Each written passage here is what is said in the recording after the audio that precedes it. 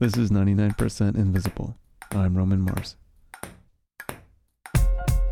If Dennis Baxter and Bill Whiston are doing their job right, you probably don't notice that they're doing their job. But they are so good at doing their job, you probably don't even know that their job exists at all. They are sound designers for televised sporting events.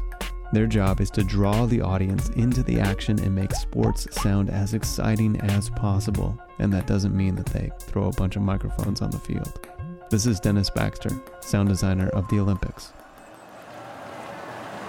There's some sports that you just cannot capture the natural sound. Cross-country skiing, biathlon is another one.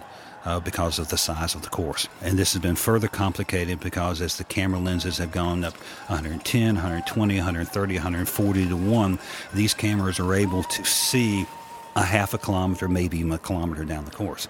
Now, how do you replicate that sound?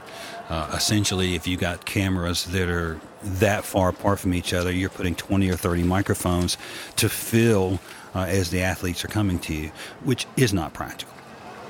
I am not a purist whatsoever in sound production. I truly believe that whatever the tool takes to deliver a high-quality, entertaining soundscape, it's all fair game. And that has caused some issues because I use samplers.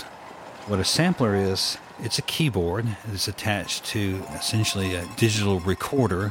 When you hit the key on the keyboard, it triggers the sound to play back, and with the keyboard it also triggers with sensitivity, meaning that if I hit the key real hard, it'll have a little bit more of a harder attack, and you can vary the pitch. If I hit a C note that has a sample, and then I hit a D note of the same sample, it will be up a step. So for the skiing, it gives a shh, shh, shh, shh.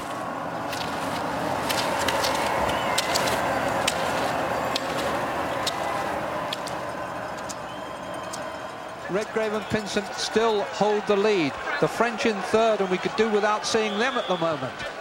In Atlanta, one of my biggest problems was rowing. Rowing is a 2-kilometer course. They have 4 chase boats following the rowers, and they have a helicopter.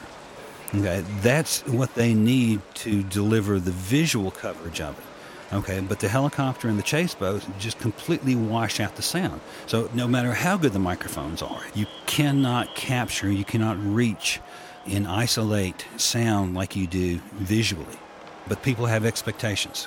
Okay, if you see the rowers, they have a sound that they're expecting. So what do? That afternoon, we went out on a canoe with a couple of rowers and recorded stereo samples of the different type of effects that would be somewhat typical of an event. And then we loaded those recordings into a sampler and played them back to cover the shots of the boats. And the Australians have bitten something back from them, but not enough. Great Britain, gold medals! Stephen Redgrave, Matthew Pinsent, mission accomplished. Stand by, and they're racing. Good even dispatch, although... When we do our horse racing, you're not going to get somebody running around the course after the horses. There's no way. And occasionally you will come across very close-up pictures of the horses over the far side, which is done off one of our roving cameras. But you have engine noise in that case, so therefore you wouldn't want a microphone on that, because all you would hear is the car revving up and the cameraman cursing. So basically, the way you cover all that sort of stuff is to run a tape which has the sound of horses' hooves galloping, which is actually, if I remember rightly, a slowed-down buffalo charge. That's pretty much a standard thing, and I think it's probably the same recording that they've used for years.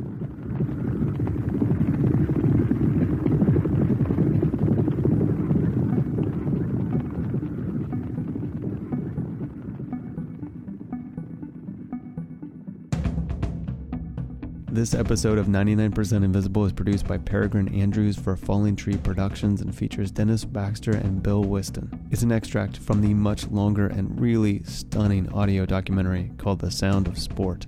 99% Invisible is made possible with support from Lunar, making a difference with creativity. It's a project of KALW 91.7 local public radio in San Francisco, the American Institute of Architects in San Francisco, and the Center for Architecture and Design. To find out more, go to the website. It's 99percentinvisible.org.